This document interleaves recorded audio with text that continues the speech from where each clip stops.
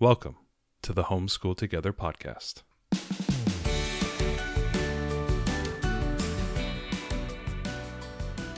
Where one working mom and a stay-at-home dad help you navigate the nuts and bolts of the growing and dynamic world of homeschooling. With a focus on early learners, like me. All the ins and outs of building and maintaining your homeschool life.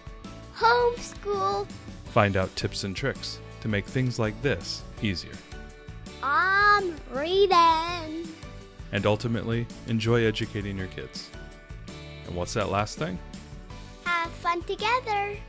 Did I do good, Daddy? Yeah, you did, sweetie. Good job. Hello and welcome to Homeschool Together. Thanks for joining us. Today we're going to be talking about our overall review. We just finished the Blossom and Root Early Years Volume 2 curriculum. And we're going to give you our review, after we just finished it, and we're going to give you what we think about it. And then the second half of the podcast, we're going to focus on the changes that she has recently made to the Blossom and Root curriculum, specifically the Early Years Volume 2, and how that kind of affects the review that we're going to give to it. And you'll see some changes, and some of the things that we had issues with already have been made in the curriculum. So, but before we begin, head down into the show notes, check out all of our links, connect with us on social media, and if you please, just take 10 seconds. I'm going to set the clock. Just go ahead and pause. Head on over to iTunes, and please leave us a review. We appreciate you all. We're back in the studio after like a week and a half hiatus. Yeah, we're slackers. You know what? We've been performing a lot of interviews. We're really excited for everyone to hear these great interviews we have coming up. Yeah, we have a lot of great interviews, so we're really excited. We got a lot more lined up, so absolutely excited. So let's talk a little bit about this is kind of a pre-K curriculum. So we've done 2 pre-K curriculums. One would be the Torchlight, and then we have just finished the Blossom and Root Early Years Volume 2 with our oldest daughter is about 5 years old, just almost about 5.5 years old now. Right. Is she 5.5 years old? Yeah, she is. So we do have a little bit of an older learner, which could influence our review a little bit. She has a late birthday, so she's not going to kinder until this fall. She'll be just turning 6. Yeah. Right. So we did Torchlight from about 3.5, almost 4. To about 4.5 was kind of the section of time that we did Torchlight Pre-K. And when we got finished with that, then we started the Blossom and Root Early Years Volume 2 preschool curriculum. And I think right off the bat, I think the thing that we did is that we wish we might have changed is swap the 2. Like right out the bat, I think, we jumped into the Torchlight Pre-K, and I feel now that I've done both of these curriculums over the last, year and a half or so, 2 years. 2 years. And I feel that we should have swapped them. And I don't know if there was a way for us to know that going in. You never know. Torchlight was the first thing we started with. We loved it. So our plan for our second daughter now, knowing what we know now, Blossom and Root comes in 2 volumes for early years. It's Volume 1, Volume 2. So Volume 1 is supposed to be like ages 2, I think it's 2 to 3 maybe, and then, or 2 to 3.5, and then it's 3 to 4 for Volume 2. So that's what we're gonna do. So when our daughter hits about the 2.5 mark, I think, because we're year-round homeschoolers, so we'll start with Volume 1 at that point because it's really light. Volume 1 is got a book to read and a few activities, but it's very open and flexible, and we think it'll be really great for about a 2.5-year-old. And then that would put us at starting this early years curriculum at Volume 2 at the 3-year mark, 3.5 to 4, and then we will do Torchlight Pre-K leading into pre-kindergarten. So that's our plan for our second daughter, and I think that's basically stepping it up in level of complexity.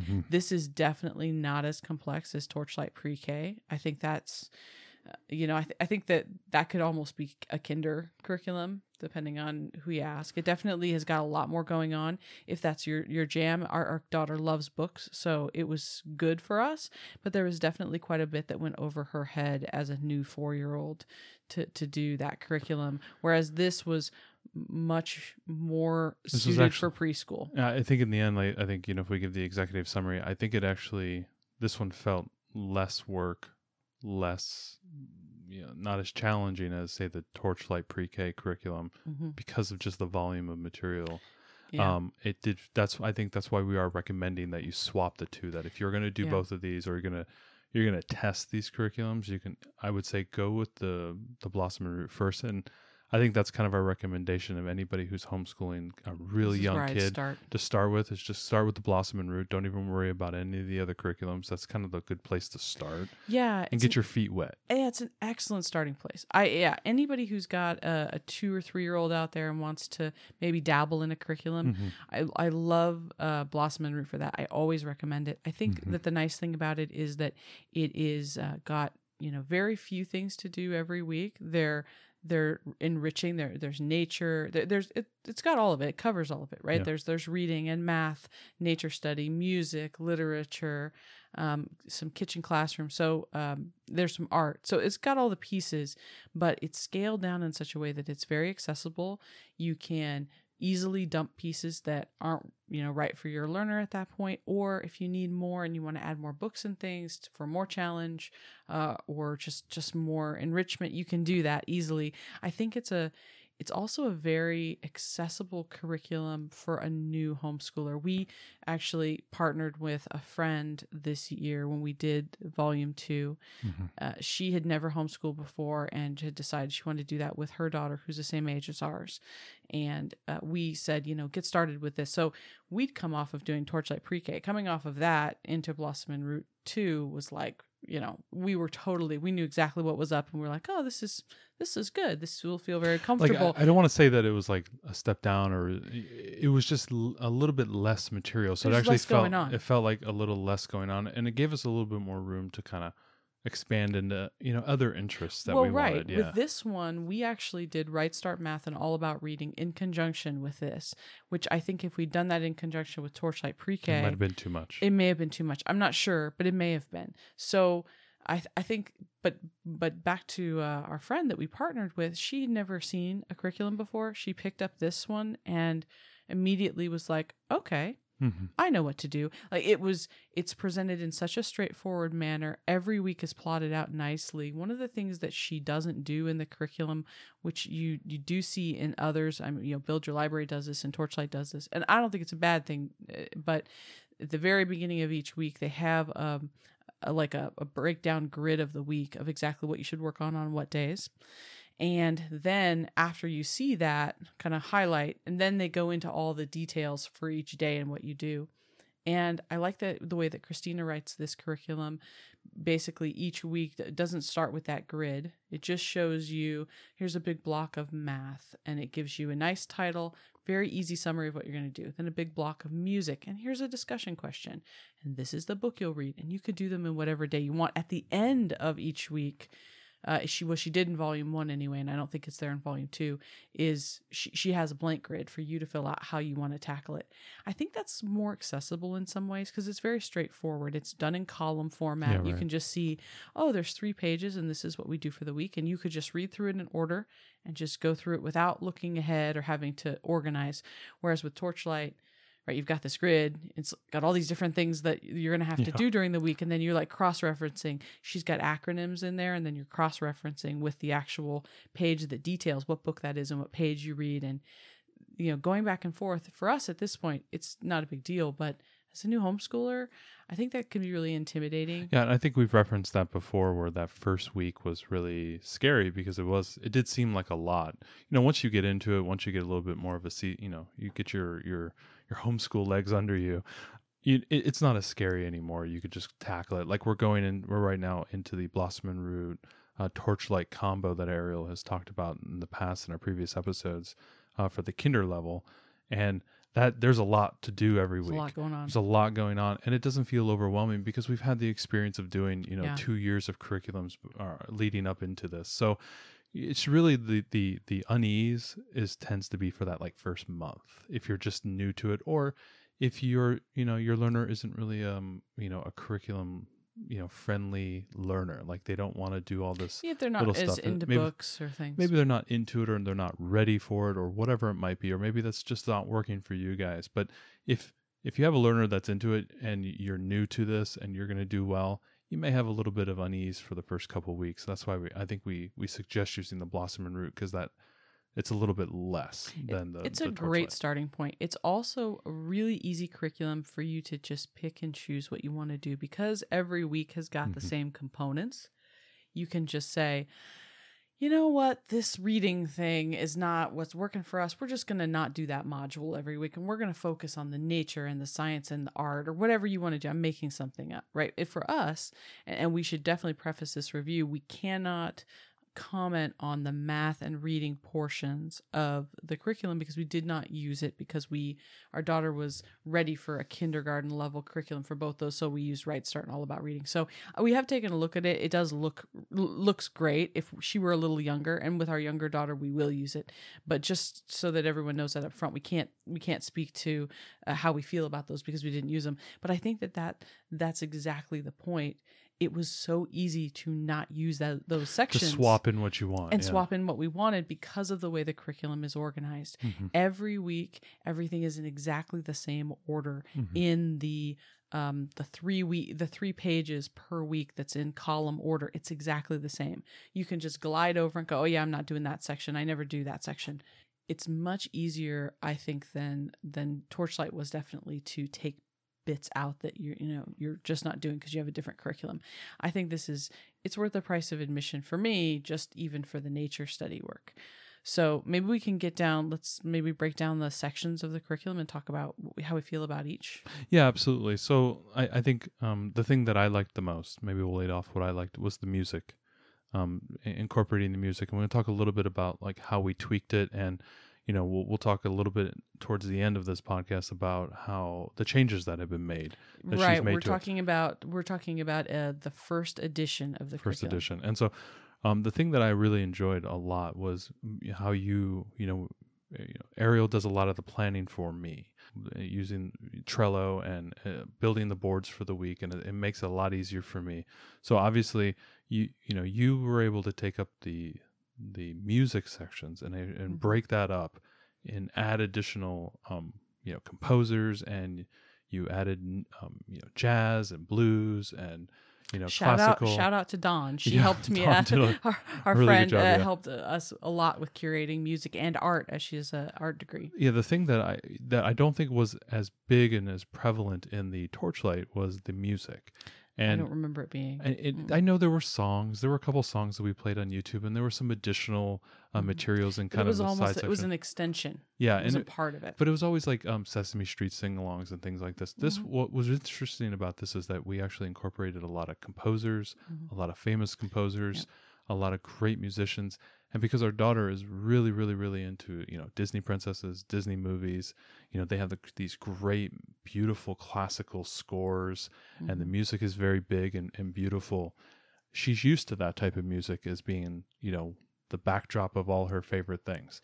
And bringing in the, Beethoven, Bach, Wagner, things like that was just I think she connected with it already. And that was a really interesting thing that we could do. And I found it very enjoyable to listen to these classical pieces that I don't, I would not really gravitate to it. Right. So, and she's never listened to classical music before, and very much enjoyed it. So for me, I think the standout for me is the music, and that's been something that I didn't realize that she would be open to things that are not Taylor Swift and that aren't poppy, like poppy or kids songs. And now, so the first edition has only 4 composers, and she's supposed to stay on each composer. So it's like 9 weeks of Beethoven, or 8 weeks of Beethoven, and we didn't do that. We went ahead and changed every. This is every 2 weeks, I think. I think we did every 2 weeks. And you brought in fun things, like we did have some John Williams, and we did have we did a bunch of movie music. That was really fun. Yeah, and then you had some modern composers and stuff. Yeah, we did Danny Elfman for a few weeks. That was really great. It was really cool, and so for me, I enjoyed that. I think the music was a really fun component for me. Then going into maybe. The next thing would maybe be some of the art inspiration that we did. The art study I thought was a really strong part of this, because that also wasn't really a part of Torchlight. Torchlight's very literature based that we had done before. So having a piece by a painter, and this was again supposed to be 4 painters over the course of the curriculum, and thanks to Dawn, we helped and broke that up and brought in lots more artists And so it was great because it was study a specific painting for the week, look at it several times. So the first one I think we started with was Renoir, and study this painting, talk about it. And then they had to, every week there was an art project, some sort of a painting or drawing or something that in some way was inspired by the art that they studied. The Renoir piece that we looked at was all in blues. And so the art this week is all about using blues to your to draw something. Or it's Frida Kahlo and it's a self-portrait with flowers around. So draw a self-portrait of yourself with flowers or something. So I liked that the art was connected to the art study. And again, just with the classical music, it was a piece that we were missing. So I love those two pieces of the arts that we haven't found in other curriculums. I'm not even seeing that in Build Your Library. No, I'm so not even seeing that. I like that. It's just something we wouldn't have thought to do. We wouldn't have thought that our 4-year-old would be interested. And she definitely was. She was totally interested in the art study and the classical music, which I don't know why we hadn't thought of it, but thanks to Blossom and Root, we did, and she loved it. And I think that's something we're going to continue with. I mean, even though it's not explicitly called out in the, in the artwork, in the curriculum for what we're currently doing, I think that's something we're going to continue with going forward and having that enrichment. And I'm not expecting her to know, oh, that's a Van Gogh or that's a Picasso. No. And it's very funny. She did not like the Picasso. She thought it was very strange. But this is all about exposure. Yeah, at this it's age. just the exposure and seeing all the other art. I think that was really the cool thing. And I think that we're going to continue exploring that. I think we might pull in some artwork books and stuff like that and really make that something more visual for her to see. We have a lot of great art books in the library and stuff. So I think I'm going to continue to bring that back in because I think that was a really powerful thing and I also enjoyed sitting down doing artwork with her. That was really fun.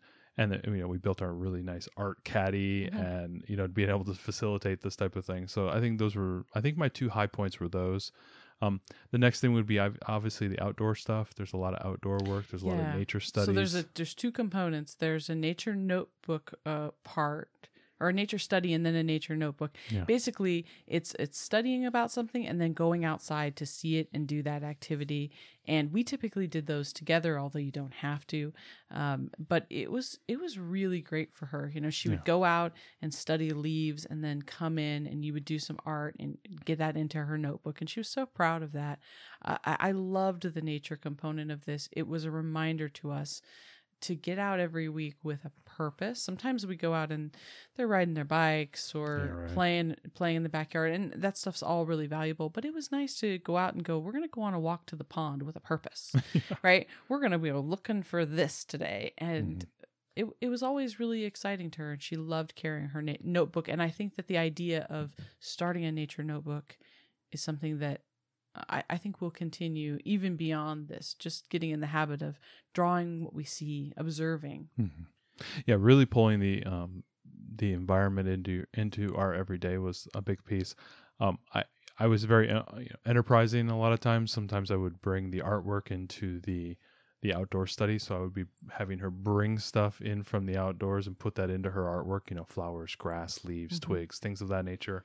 And also doing a little bit of the science work as well. Doing things like, will this float? Will this rot? Yeah, let's talk about the science. Yeah. I thought the science was great. So you can do flashy experiment science, which is, I feel like, some of what we did in Torchlight Pre-K, which was it took more materials. It was impressive, but I don't know that it taught her anything that would stick with her. I don't know. You taught most of the science. You can speak to it. I just felt like these things were like, will this sink or float? Will this hold up? And it was just like very, very basic laws of physics type science. There's a lot more. So, me with the science background, the important thing about science is basically being able to see the real world and how does that apply intuitively to your learning, your understanding, math, whatever that might be. How do you reflect the real world in that type of stuff? So for me, doing those more basic primal things, understanding balance, understanding, buoyancy, understanding how light works, things of that nature, I think are very, very core principles to understand, that you don't have to, I don't have to open up next to me is my thermodynamics book or my classical dynamics, geometry, math, physics, algebra, Einstein books. I mean, I have them all right here to the right of me. She doesn't have to know. They just fell. She doesn't have to know how all the equations work. There's an intuitive nature of experiencing the world around you. I think that kind of dovetails with the nature study, is seeing the world around you and understanding the physical concepts, just the idea of gravity in and of itself, right? Drop a feather, drop a ball. Why does the feather fall slower than the ball? And talk about air friction and things like that, and weight. And those are just all things you can be intuitive to, right? Right. She can observe. You can observe and intuit the laws of physics just by seeing it, and you don't need to see equations from it. And so I did enjoy a lot of those kind of core primal little experiments. It still was kind of that experiment of the week type of thing, but it was a little bit more simple, less experimenty. Right. And there was less setup with it. Yeah. There was a science and a STEM, and I liked some of the STEM stuff as the engineer. I'll speak as the engineer. I liked there was projects like you would build something in a tower of Legos, and then she would need to duplicate it or blocks. There was about 3 or 4 weeks of that where it was this mimicry building and seeing what you're doing. Like I've been seeing this in the Right Start Math, where we've been doing rubber band play on the Geo board and understanding the idea of mirroring or something that's reflective, and understanding that those are two different ideas. One would be opposite, one is just kind of a mirror of it, and being able to build blocks and build concepts and have her mimic that. For me, reverse engineering something is a really important concept, especially in the engineering, especially in STEM. Somebody who is in the software background, nobody ever codes from scratch. They all use existing code. They all use sample code. It's about adapting. It's about adapting real world stuff. And so I did enjoy that. And then, along that way, we did a lot of Lego play. We did a lot of Duplo play. We did blocks. We did balancing. We played with weight. And so a lot of these kind of science experiments can lead you into other paths. And we saw that all the time. But that was part of the fact that I think she was a little bit older and we could do those type of things. I don't know. I know she would have done, the block play and the Lego play when she was younger, but I think she's a little bit more sophisticated now that I was able to take it in different directions. I think you were able to appropriately add on based on her age and interest level. Yeah. But I liked that the experiments and the activities were more basic. They didn't involve a whole bunch of supplies every week. In fact, the art supply list was very short for this every week, which I really appreciated. I don't love when we have to have every week have a hugely different materials. Yeah. It's nice. She uses a lot of paints, crayons, colored pencils, things that we would all have around. There wasn't too much that was odd and unique every week. So I really appreciated that. Yeah, simple supplies is always nice because then I can keep them all in one bag and I don't have to go out and get new stuff. Especially in the pandemic, it was hard to get to the store and get, willow charcoal or something or pastels. That's right. I can't find those things. It's too hard. But anyway, so the next thing would be the literature. So the literature obviously was not as large and as encompassing as, say, a Torchlight curriculum.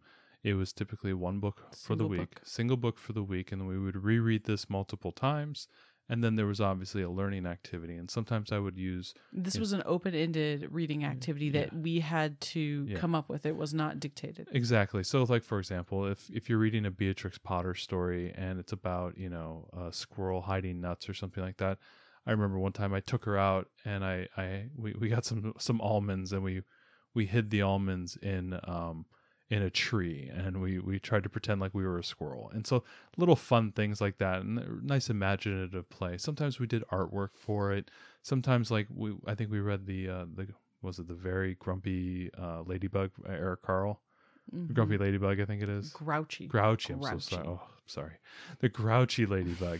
And we made ladybugs, and one was angry, and kind of marionettes. Yeah, you stuff. did puppets. Yeah, we did puppet stuff. So you had to be really creative. It did require you to be creative, and so if you're not very creative, that might be a little bit of a challenge. I always try to either do an outdoor activity with it or kind of an art activity. I kind of leaned heavy into the art activity. And if you're enterprising and say your kid's going to 2-day-a-week preschool and you only got 3 days a week to do homeschool, sometimes you may dovetail the the artwork with the fun play on Yeah. the literature. You can really be creative with this type of thing because it is very open-ended. It is not dictating what you have to do, so you can dovetail things together and two birds with one stone. Or you could do multiple activities at once, one art activity and a second art activity, and then you can get things out of the way and then be very enriching. One day could be art day, that type of stuff. So let's talk about how you feel about the selections of literature. I thought a lot of the literature was a little dated.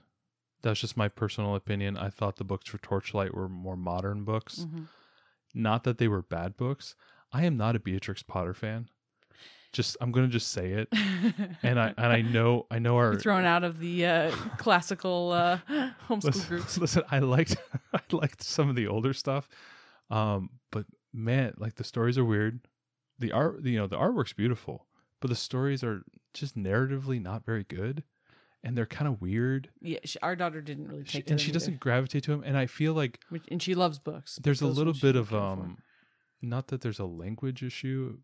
It's just that it's difficult to read sometimes because she talks in kind of like this kind of flowery or loopy language, and it's very difficult to read. And I always end up finding myself getting tripped up.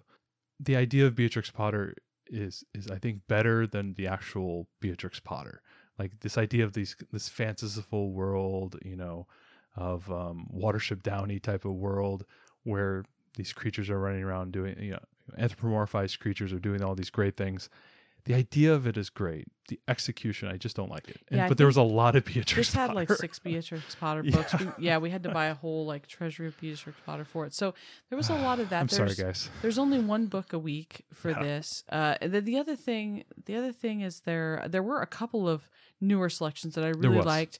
My Dadima Wears a Sari. That was really good. That was a big hit for her. There's a few books that we really were like, wow, these are excellent books. There were a few. That we really liked. There were a couple. I think some of the ones set overseas were really nice. There were a couple good stories that I liked. What was the one with the coal miner? That was something I picked up. Was that? Yeah. Yeah, there's a book that Matt really likes that was one that I was looking at when we were doing our North America resource guide. That wasn't that one. And we put it in there for Canada Guys. that he's always talking about. And he always mentions that book that was in the curriculum. I'm like, no, that was me. This was me.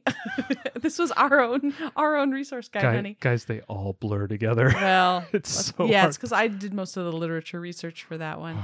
I do the note behind the scenes. I do the books for the resource guides, She and does it Matthew all. does all the videos. So She does it all. anyways, back to this. So the other part of the literature every week is the Mother Goose nursery rhymes that are freely available on a website that's linked. So how do you feel about those? I hate poetry, man. I hate it all. You know what? I like good poetry. I just don't get poetry. You know the I nursery. try. There's some poetry stuff that I like. That's okay. You know what though? Okay, Nursery rhymes are just it's strange, man. Easy rhyming, like we see that in a lot of books. And Yeah. I mean, one of my favorite examples, Drafts Can't Dance. Beautiful rhyming language. Kids really gravitate towards it. I get that.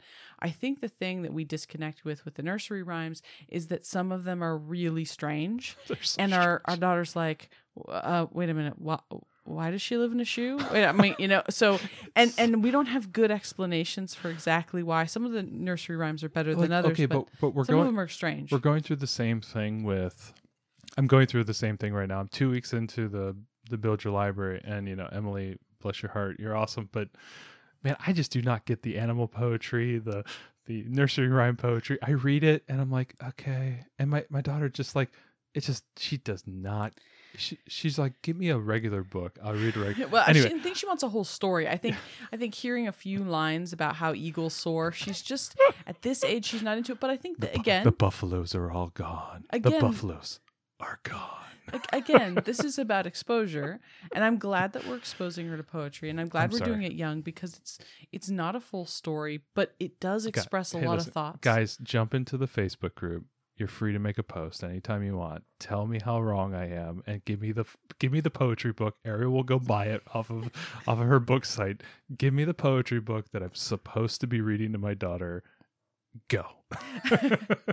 I think that it's good for exposure. I think that the nursery rhymes were difficult because it led to a lot of questions of, wait, why did that happen? And I remember sometimes not always good morals came out. Some of the nursery rhymes, there were some questionable things that we were like, no, he shouldn't have done that, or no, that wasn't good. We shouldn't. Right? They're old, so I found myself towards the end of the curriculum just kind of skipping those. Yeah, I kind of skipped it. I pulled it out. It's not a criticism of the curriculum. That's just me. And my daughter just wasn't really connecting with it, and so I put in something else. That was the thing, and I think that goes back. There's nothing visual with them either, right? So they're from a website. They're just there was a website words, and so there was a website. Half of them had images, and then my daughter immediately wanted to see the image, and then she's like, why does that kid have a plum on his thumb? And you're just like, God, man, I don't know. Right. Like, why was little Jack Horner in a corner? I don't know, man. And I almost wish that we had the history behind that so that we could tell her that I'm sure every one of them has a dark ring around the rosy. Who knows? Origin right? story. I'd probably be interested in that. It would be interesting to hear the history behind them, but yeah, they are a little strange. And okay, it's great that they rhyme, but yeah, it definitely was difficult for our child to connect with them. Just get a really good collection of, rhyming storybooks that kind of singy-songy. There's some nursery rhyme song books that we have that she likes to read. There are, but still some of them are still weird. They are very strange. She's like, Yankee Doodle Dandy. Why does he have a macaroni? I don't know. Yeah. Here we go around the mulberry bush. I mean, she's like, these are songs we learned as children, but and she's like scratching her head. She's asking us to explain, and I'm like, I have no idea, man. I don't know. Anyway, so that part for us was not a big hit.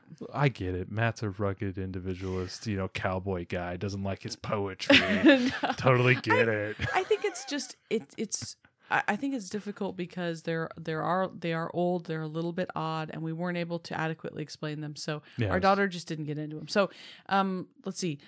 Another part of the curriculum, kitchen classroom. Ooh, yeah. So this is this is kind of just a stock repeat every week of here's get your child into the kitchen, think about having them help you measure things and cut things and organize foods and mix and just all these things, but there was no suggestion of what to do, so we had to make that up. So what I tended to do, but you've also been cooking with her for a long time, and these were things she's done a lot of, so right. Like we have to get her to the point where she's making us dinner every night.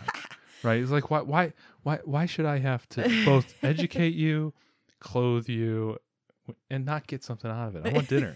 We need to elevate. So what I tried to do was like bring in skills. I wanted her to be able to get to the point to be able to make her own lunch and to be able to. And I tried to tie in with the stories where I could. When we read Peter Rabbit, we made a salad, and she helped me make dressing, just things like that. But that was something that was completely our own input every week, and definitely did provide us with a bit of a challenge trying to come up with what we were going to do. So and you did like to blend in with movies as well.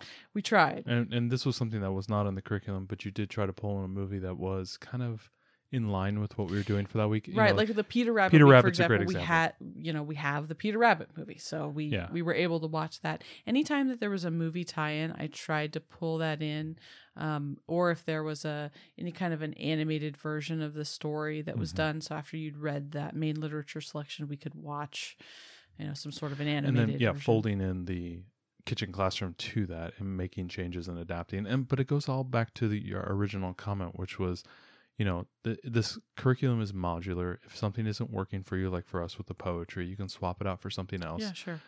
Kitchen classroom, hey, your kid's been top chefing it for 2 years and they're already making flambés and whatnot. Great. They don't need to learn about measuring cups. They can level them up. Yeah, it's very flexible, which is I think why I think it gives enough framework for new homeschoolers, but it remains flexible to make it what you want it to be. Okay, so let's do a rating.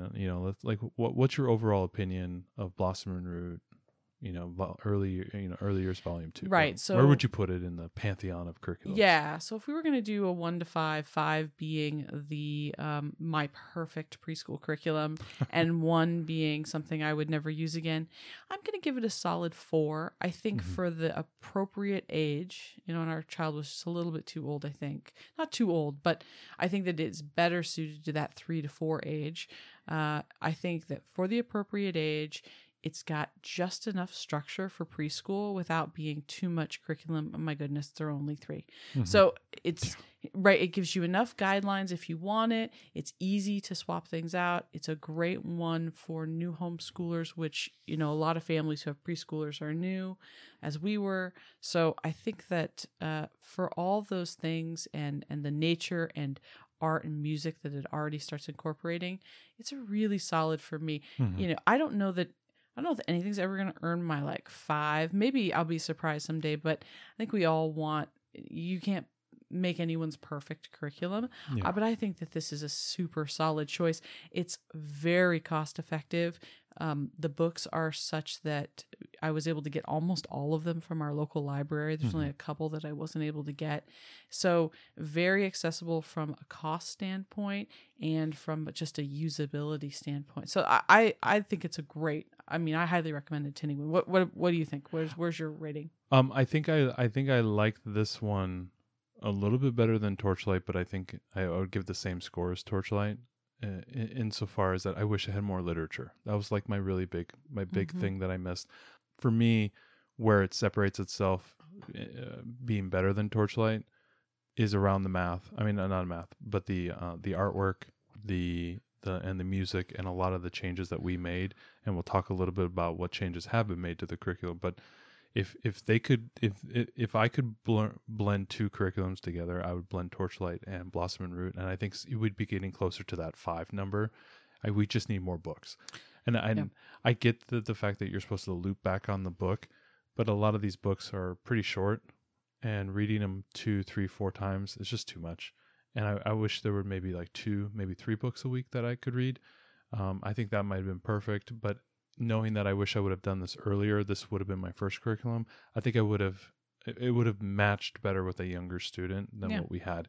But in some cases, the great thing that we were doing Blossom and Root at this time, because it did give me a lot more time to do the Right Start Math and the All About Reading and kind of get my sea legs there. So it all kind of worked out in the end. But I would say somewhere before 4.25 would be my ranking. I think it's a great curriculum. Anyone who wants to start off a homeschooling, you got a preschooler, this is, an absolute best buy. So let's talk about the changes that have been made to it. And let's see if we will raise your score up above a 4.25 here. You're telling me that she got rid of Beatrix Potter and the poetry? There's going to be some hits and misses for you there, Booza. So more Beatrix Potter, more poetry. So the couple of changes that we made to the music and art was that there was only 4 of each, 4 composers and 4 artists covered in the first edition. In the second edition, that has been increased. So I think that there's a changeover every 3 or 4 weeks in the new one. So and a diverse group of artists and diverse group of composers. So they weren't all just old white dudes. So that's really great. So it's not just 30 weeks of Wagner? No. So no, it's so good. Wagner's guys, listen, I know it's got a bad history, but listen. It's got a bad history. I listened to a couple podcasts. I listened to a great podcast about Wagner. I think it was on, what was it? Open Source by Chris Lyons. And it was, there's this whole cult of Wagner because his music is so dreamy and so, it's so emotional. It's like he is what John Williams goes to sleep dreaming he wished he was. I don't think John Williams has to wish he John Williams doesn't have to wish that. I don't think so. Anyway, sorry. It's not 36 weeks of Wagner. Then. No, okay. It's not anymore. So that is a really great change. I think that no, it's good. That was needed. Spending so many weeks on the same person. I think that was definitely a change that was for the better. And like the thing that you did is you added in a lot of blues and a lot of beautiful blues singers and jazz composers and things like that. Those were really enjoyable. our whole Duke Ellington week was really great. Nina Simone, Yeah, all that. and That she's was got really Miles Davis in the new good. Yeah, the new and one. you actually had Davis. You actually added Davis. I to don't know this. if I added it or if that was part of the original. I just can't remember Yeah. at this point. But there are a number of composers now. So I think there's 9 composers here. So I think maybe if I could, I'm pretty certain she didn't go global. I would love to pull in other areas around the world if she could end up doing that. Maybe like some African composers, I think she South American. I think she might have with this new edition. It looks like there's definitely a more diverse range of composers there. There's a mix of men and women. So we haven't gotten a chance to preview all of the composers in the new edition, but just from the list. So composers and new artists, and that again includes a mix of men and women in the artists. So that was really great, and different nationalities. So big changes for the picture study and music, which I think align exactly with how we had already modified it. So that's terrific.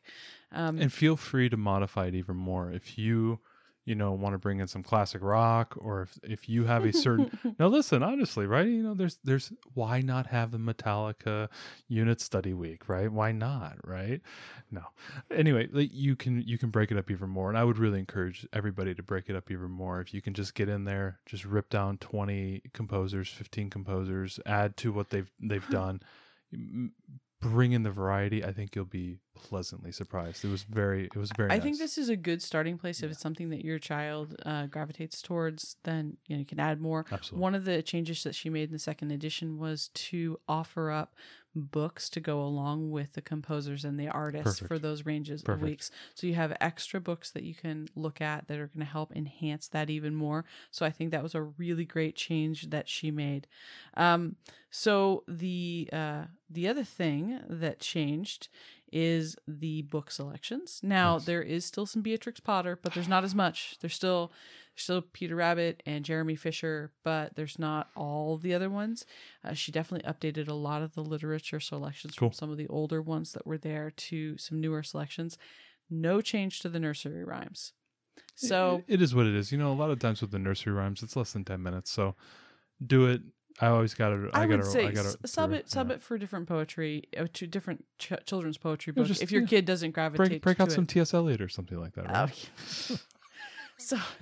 So one of the things that did change, as well as a lot of the literature selections have been updated, another part that changed is the read together activity. Whereas in the first edition, this was a totally open-ended, do something with your child that relates to the story in some way. Imaginative play, art, put on a play. I mean, just do. It could be a variety of things.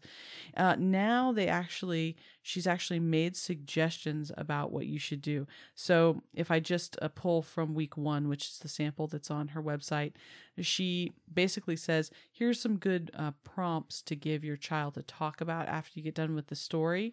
And then here, why don't we spend some time outdoors and we'll build our own habitat to go with this story, and this is how you would decorate it. She gives a few different ideas of how to bring it to life, and she includes some great notes about how to make a literacy-rich environment for your house too. So I think she gives a lot more support to the literature in this version than before. No, it's a good change. I like the Blue Apron approach to these type of things where it's like, oh, make a meal. And it's like, well, I don't know what to make. I want you to tell me what to make.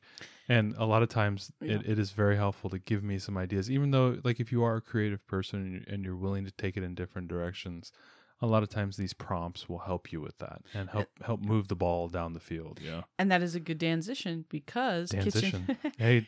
Danzition. Because kitchen. That's an inside joke that Ariel and I have been talking about for years. It's an old talk soup. Talk soup thing. It's an old talk soup joke from Joel McHale. All right. Yeah.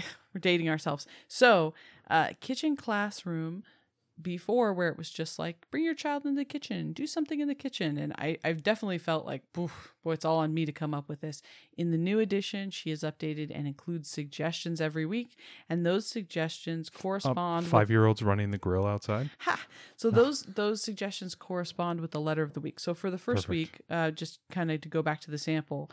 So with the letter A, apple slices or baked apples or apple muffins, or do ants on a log. or sliced apricots or avocados, right? So it's like, it's great. They're simple. It's not like complicated recipes. She also does recommend in the beginning of the curriculum a couple of great kids cookbooks that you could use to help give you more ideas. So I love that she's giving you some prompts here, because that was something that I struggled with. And I know my planning partner also struggled with was, what was the kitchen classroom going to be? We loved the idea, but it was something we had to come up with. I think what this does too is this takes away the need for it to be a recipe. I've got to make something complicated. This is like, do some avocado slices. That's kitchen classroom. I love that. That sounds great. It doesn't have to be super crazy. But either. this reminds us of that, because you can get in your head about it and go, oh, I have to come up with a recipe that matches this thing. And I love that there's direction here for something that's more simplistic. These are all really good changes. I like these. Yeah, I think that they're really great changes. And like, she just released this. This was like a couple weeks ago, right? This was in late 2020. So it's Late not been 2020, too okay. long. One of the big advantages of Blossom and Root, which I know is true of Blossom and Root and true of Build Your Library both, is when you buy their curriculum, if she makes an update, you get the update for free. You don't have to pay for that again. And so this is really great. We did version 1 with the first edition with our daughter now. When our second daughter comes along, we will do the second edition. We didn't have to rebuy the curriculum for that. That's so great. I think that that's really terrific that Christina does that for all of her customers.